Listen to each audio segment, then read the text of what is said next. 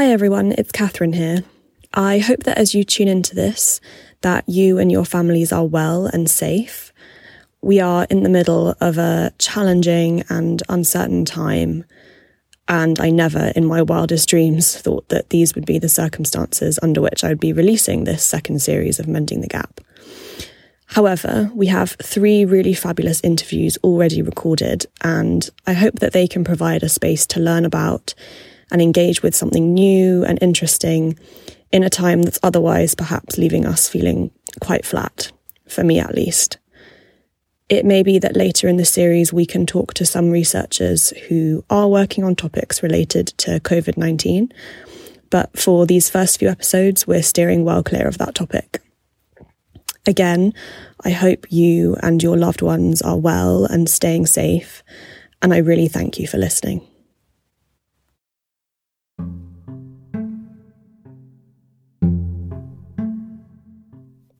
Hello and welcome to Mending the Gap, your guide to women's mental health research. My name is Catherine Saunders and I will be your host.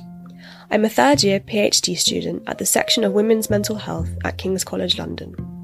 In each episode, I'll be sitting down with the researchers themselves who are working to mend the gender gap in mental health research.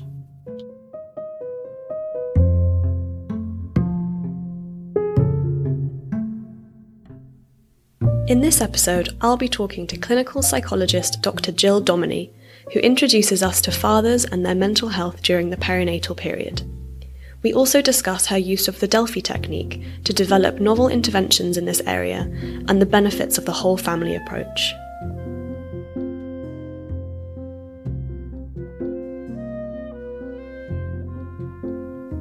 So hi Jill, thanks so much for sitting down with me today. It'd be really great if you could tell me a little bit about your background, your clinical and academic journey that's really got you interested in the work that you're doing now. So I first got interested in this field back in 2010 when I got a research assistant position at the Department of Psychiatry at the University of Oxford, working with Professor Paul Ramchandani. So anybody that knows anything about the field of father's mental health will recognise that name, because Paul Ramchandani has really been instrumental in the UK in bringing fathers' mental health to the fore and really demonstrating some of the impacts that fathers have on their children. So it was a great position for me to have, and at that time I was working on a research project called the Oxford Fathers Study. So that was looking at fathers over time, over the first 2 years of their children's life, and looking at the associations between fathers' mental health and child outcomes. So that got me really interested in that area. It was a very novel study. People were really interested in the findings. And Paul was also a really good mentor for working in this field.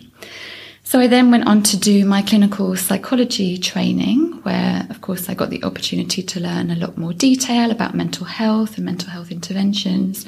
And I specialised in perinatal and infant mental health. So perinatal mental health means mental health between the time of pregnancy and up to a year postnatally. So then after that, I got a job working in perinatal mental health services, which are essentially services for women during pregnancy and after the birth. But what I found was that lots of women were talking about their relationships with their partners, that difficulties in those relationships were contributing to some of their mental health difficulties. And often they would also talk about noticing that their partners were struggling and had quite low mood. And we don't really have many services for fathers and partners. So that really maintained my interest in this area and realising that we don't have a lot of interventions and we don't have a lot of services that are there to support fathers. So when I had the opportunity to do a PhD here at King's College, that seemed like the perfect area to do it in, to try and develop this field a little bit further. So it sounds like your research experiences then kind of fed into your clinical work, and then your clinical work fed back into your research. Exactly, yeah. And I think that's a nice combination because it means that I have that experience of working on the ground and knowing what comes up and what's challenging for people, but also now that research background to think about what are the important research questions and how can we develop good quality interventions to put into those services. So we're going to talk about fathers' mental health in the perinatal period. Are the difficulties that men face the same as for women? So some are the same and some are a bit different. So of course both parents, especially when they're first-time parents, are struggling with this new role where there's lots of responsibility, often quite a lot of stress and a lack of sleep. New parents, of course, have lots of uncertainty and worry about the health of the baby and whether they're going to get it right and be good enough parents. And also, again, particularly for first-time parents, there's this challenge of going from being two, being a couple with a romantic relationship, to being three, where lots of the attention is on the baby and the relationship is often more about parenting. So that's really hard for both parents. And lots of those stresses and difficulties can contribute to poor mental health. But there are also some differences for men. So one key difference is having this work-life balance. So men often have to go back to work very soon after having a baby, which is really hard because you're trying to juggle that responsibility with work and being the breadwinner. Sometimes men are the sole earner, which is a lot of responsibility again. But also then trying to come home and be a father and be a partner and juggle both those things. And some men feel quite excluded as well across that transition to parenthood. So particularly in maternity services, of course, the focus is on women. Men might feel like they're not sure what their role is or how to contribute.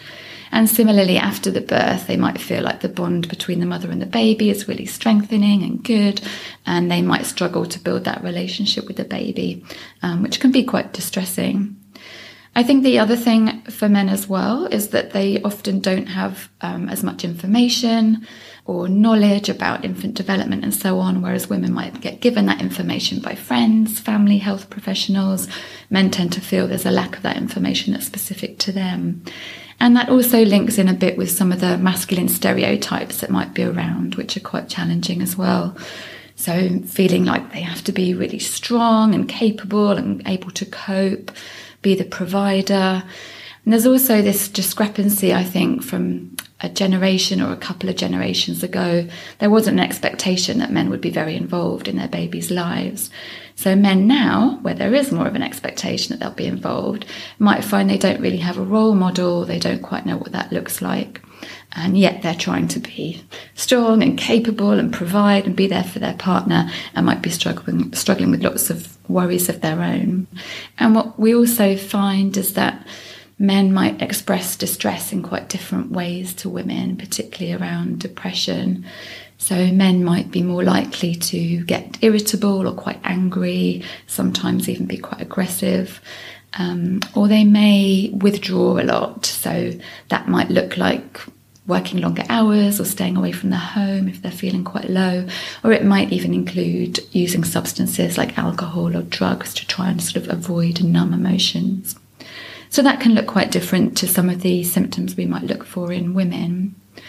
And maybe the other important point, just to think about the differences between men and women in the perinatal period, is the impact on children. So we know that both men and women, when they have mental health difficulties in the perinatal period, that can have negative impacts on their children. For women, those impacts tend to be quite direct. So it goes from the women's interactions and the way that the women are behaving with their children that might potentially impact on some of those child outcomes. Whereas for men, what we see is what we call direct impacts. So that is similarly the way that men interact with their babies and their children, where if they've got mental health difficulties, their interactions might be a bit withdrawn or a bit disengaged. But what we also see is that an indirect pathway goes from fathers to their children through mothers. So that means that men's mental health might have an impact on their female partner, and then the female partner might find parenting more difficult. And that's important because, of course, our podcast here is about women's mental health. But I suppose the point to take away is that when we're working with women in services and we're thinking about trying to improve their well-being and their recovery and also improving outcomes for children, we can't ignore the impact of their partners, because that's going to be affecting their own recovery and well-being. And of course, the emotional environment in the home is a really important place where women are going to be hopefully recovering and overcoming from those mental health symptoms. That was a really brilliant overview. Thank you for that. I suppose thinking about this, whole family approach, looking at women's mental health, but also father's mental health in the perinatal period. Do clinical services in this country, in the UK, currently include fathers in their approach to perinatal services? Not really. So for women, we've got quite good systems now for identifying mental health difficulties and also responding to mental health difficulties. So, for example, when women go to their midwife appointments, they'll be asked about their mental health. And if they disclose that they're struggling or having some challenges, we've got different systems in place where they can be referred to. So that might be primary care mental health services, which are general mental health services for anxiety and depression. Or they might, if they've got more severe difficulties, get referred to specialist perinatal mental health services. So those are services particularly designed for women during pregnancy or in the first year after having a baby, where they've got moderate to severe mental health difficulties. So that's a really good system, and actually that's an incredible system that we have in England, which many other countries in the world don't have. But at the moment, we don't have the same things for men. So there isn't a system in place for identifying mental health problems in men in the perinatal period. And if they are identified, they could be referred to the general primary care mental health services, but they can't be referred to the specialist perinatal mental health services. And in fact, again, here in England, some of those things might change quite soon. The NHS recently published their long-term plan, which included a statement that men would be able to have mental health checks if their partners were suffering from mental health difficulties. So that means that there are a group of men who will be able to have their mental health needs identified and be able to gain some support. But there's lots of work to do in that area. There are some definite gaps, but also there are opportunities for progress within our NHS and perinatal services. Maybe it's possible that these gaps in services are due to a lack of evidence or research in this area. Could you say a little bit about what your research is addressing and how you're going about doing it? Yes, so we've got quite a lot of good research evidence at the moment showing these associations between father's mental health and father's behaviour and their child outcomes. So lots of that goes back to what I was mentioning at the beginning, Paul Ramchandani's research, but also lots of other data actually. And we also have quite a lot of research evidence from interviews with men asking them about the transition to parenthood, where they've highlighted some of these struggles and challenges. But what we don't really have at the moment is good evidence about the kind of interventions that would be effective for men, what they might need to support that transition to parenthood. And that's important for a couple of reasons. We know that men generally, but specifically in the perinatal period, are not very good at help seeking. So they might not identify that they've got a mental health need, but they might also be quite reluctant to go to their GP or to somebody else, sometimes because of those masculine stereotypes about needing to cope, but also because they often want to be there for their partners and babies and put their partner and baby's health and mental health first, so perhaps don't see themselves as legitimate users of health services at that time. So they might not seek help. And then when they do, what men tend to say in interviews is that they want something that's quite specific to their needs, quite specific to becoming a father and to the changing relationships. So, for example, if they go to a general mental health service with depression, they might have an intervention, something like cognitive behaviour therapy for depression, but that might not really be very adapted for the specific needs that they're having in this transition to parenthood. So we've got some evidence that we don't quite have interventions yet that are right for this population, but we don't yet know quite what would be the best kind of intervention or how effective that would be. So that's one of the gaps that my research is trying to address. So my PhD is based around trying to develop an intervention specifically for fathers in the perinatal period with mild to moderate symptoms of depression and anxiety. So to do that, I'm trying to bring different sources of evidence together. So that's including a literature review of what studies are currently out there about interventions. That's also doing interviews with men about what challenges they face in the transition to parenthood, And I'm also doing something called a Delphi study, which is a way to get some expert opinions about what should be in an intervention and what the key components of that should be. So the hope is that bringing those different sources of evidence together, I'll have a good idea of what an intervention should look like and be able to develop an intervention manual, which can then go on to be tested for effectiveness. One of the research methods that you just mentioned is called the Delphi technique, is that right? Mm-hmm. So could you tell us a little bit more about this? Yeah, so the Delphi technique is a method that uses rounds of discussion in which experts are invited to give their opinions on a particular topic. And the aim is to try and generate consensus or agreement amongst the experts about the particular topic. And that's based on the idea that the opinions of many will outweigh the opinions of individuals, and that any consensus or agreement reached will be a valid expert opinion. So this technique was first developed back in the 1950s, but it's been used quite a lot in healthcare research for things like generating new guidelines and also for developing the key components of interventions, which is what my study will be doing. So in a Delphi study, you usually start with quite open-ended questions, asking people generally for their thoughts and ideas about a particular topic. That's the first round. And then in subsequent rounds, you collate that information together, perhaps into statements that then people can agree or disagree with or rate their agreement. So it's quite a nice method in that you have both a qualitative component where you're generating open-ended ideas, and then this quantitative component where you're asking people to rate their agreement. So you've got this statistical aggregation at the end where you can show what the key components of an intervention should be. And it sounds like it's quite iterative in that the first part kind of feeds into the second part and you can revisit things. And Exactly, yeah. So in the second or third rounds, depending on how many rounds you have, experts can see what other people have said. So it might be something they hadn't thought of but think is a really good idea, so they can then agree with those statements. Or equally, they might really disagree with something that somebody else said, so you can start to see where those differences of opinion are as well. And what are the benefits of this method of research, perhaps compared to other methods? So it's got a few advantages. So one is that you can cover a really wide geographical area, particularly nowadays that we have online surveys that we can use. So my study is an international Delphi study, so I'm asking for expert opinion from around the globe. So I've got people from Australia, Canada, the United States and other countries in Europe also contributing their expert opinions to this area, which is really useful.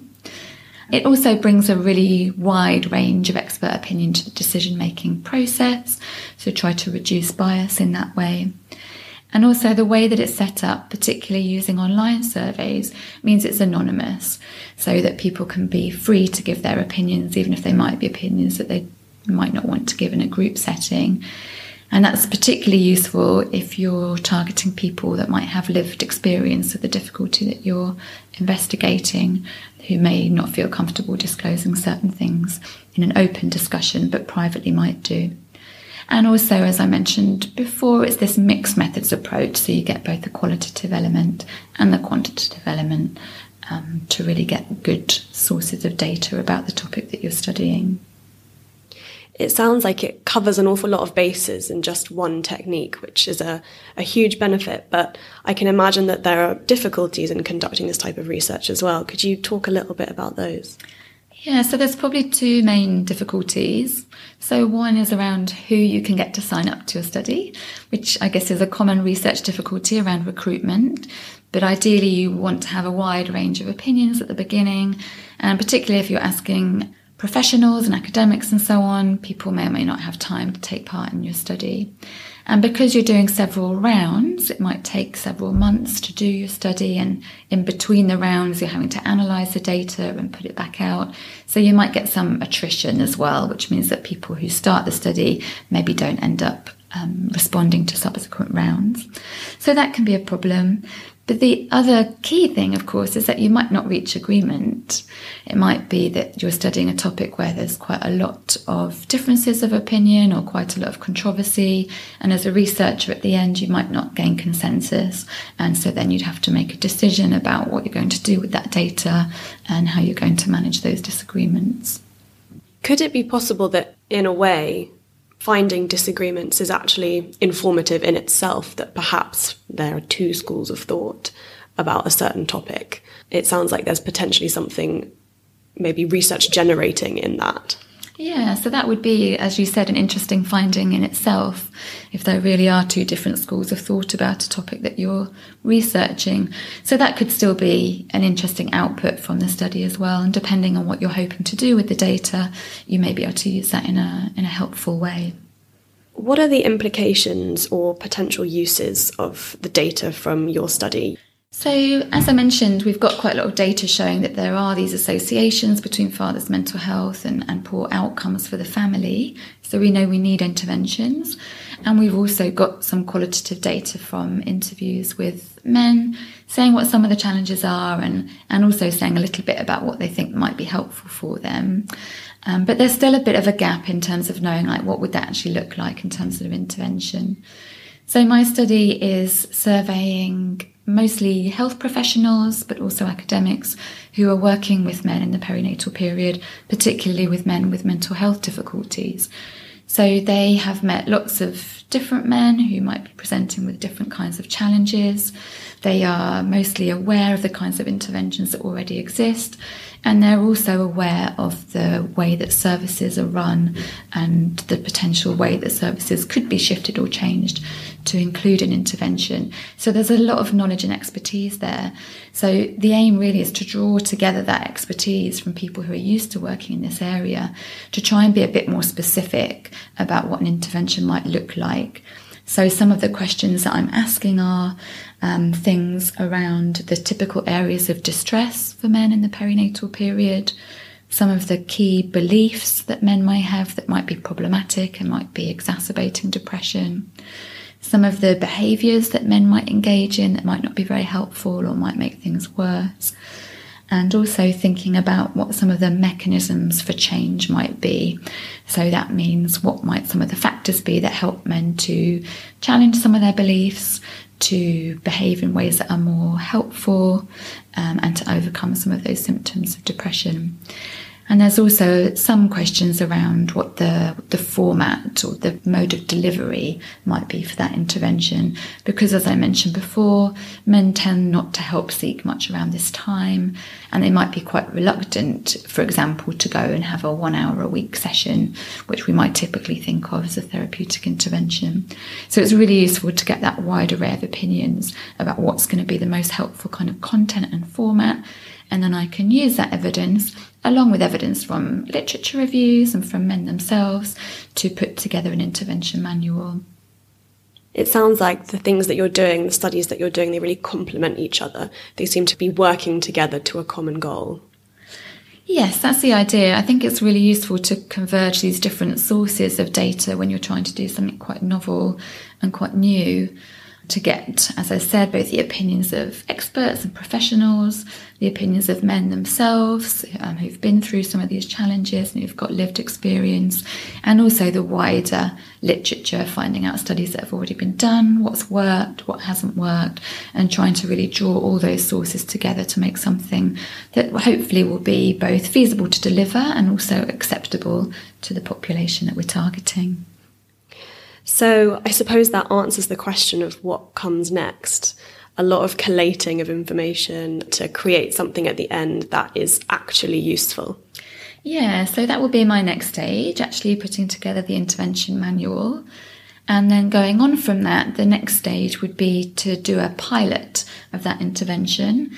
And that pilot would be answering several different questions. So it would be looking at, is this feasible to implement into services, thinking about who would deliver this intervention, which professionals would need to be involved, who's going to be referring men to the intervention, but also looking at, is this something that men find acceptable? Can we recruit them into the intervention? Do they engage with it? Do they get to the end of it? So those questions all would need to be answered before we can really think about answering questions around effectiveness and whether this actually changes symptoms of depression. So a pilot is basically just a small version of the real thing to check that it's something that people would want to do and would be able to do. Exactly, and that's a really, really important phase of intervention development, to have that pilot phase, just to test out all those different pathways and recruitment methods, because otherwise if you go to a full trial and spend lots of money and time and resources and find that no man signs up to this because it's not quite right for him and he doesn't really like the content, that's going to be a waste of lots of resources. So the pilot phase is really important, and often you make lots of changes to that phase as well to make sure that it's sitting in the right place in clinical services, that it's likely to be something that men will be able to engage with, so that you can then go on to test those questions around effectiveness. Why is it so important to continue researching this area? There's these very well established now associations between paternal mental health and child outcomes. And that, I think, really needs to be reiterated, because we know that there's these associations between women's mental health and child outcomes. But actually what we find is that the associations for men are similar and quite strong. So we really need to be thinking more about the whole family if our aim is to improve outcomes for children and for the next generation. But also, the other two people that I want to think about in this, I've talked a lot about the child outcomes. We also need to be doing this just to improve men's mental health.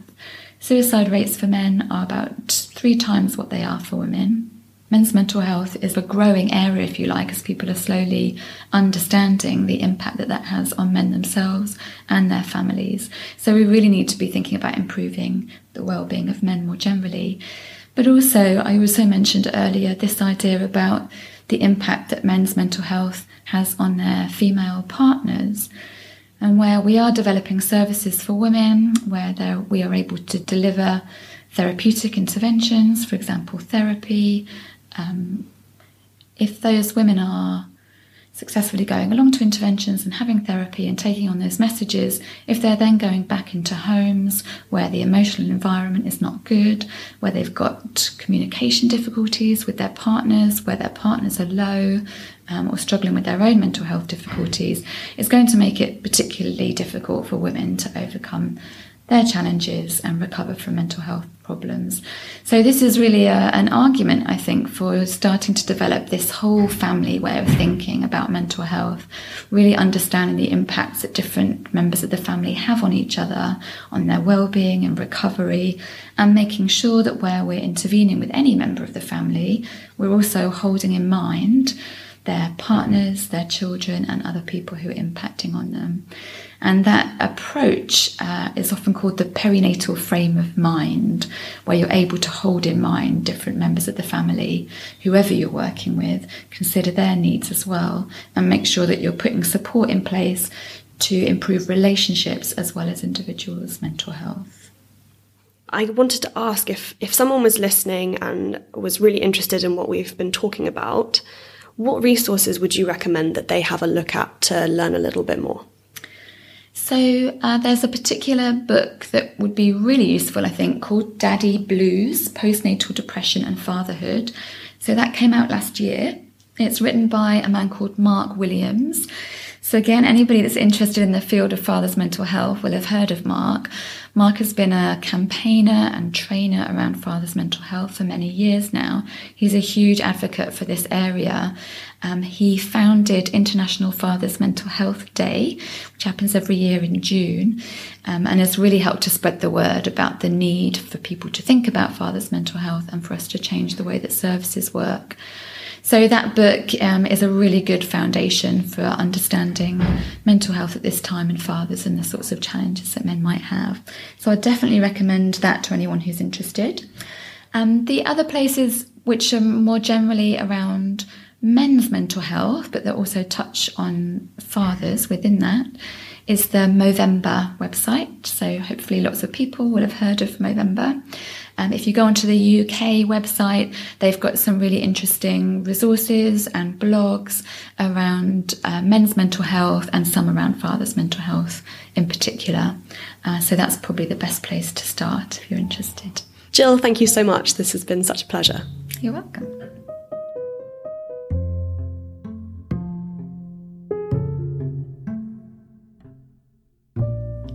So, there we have it. A really fascinating discussion on the mental health of fathers during the perinatal period. Thank you again to Jill for joining me and discussing her exciting research questions and methods.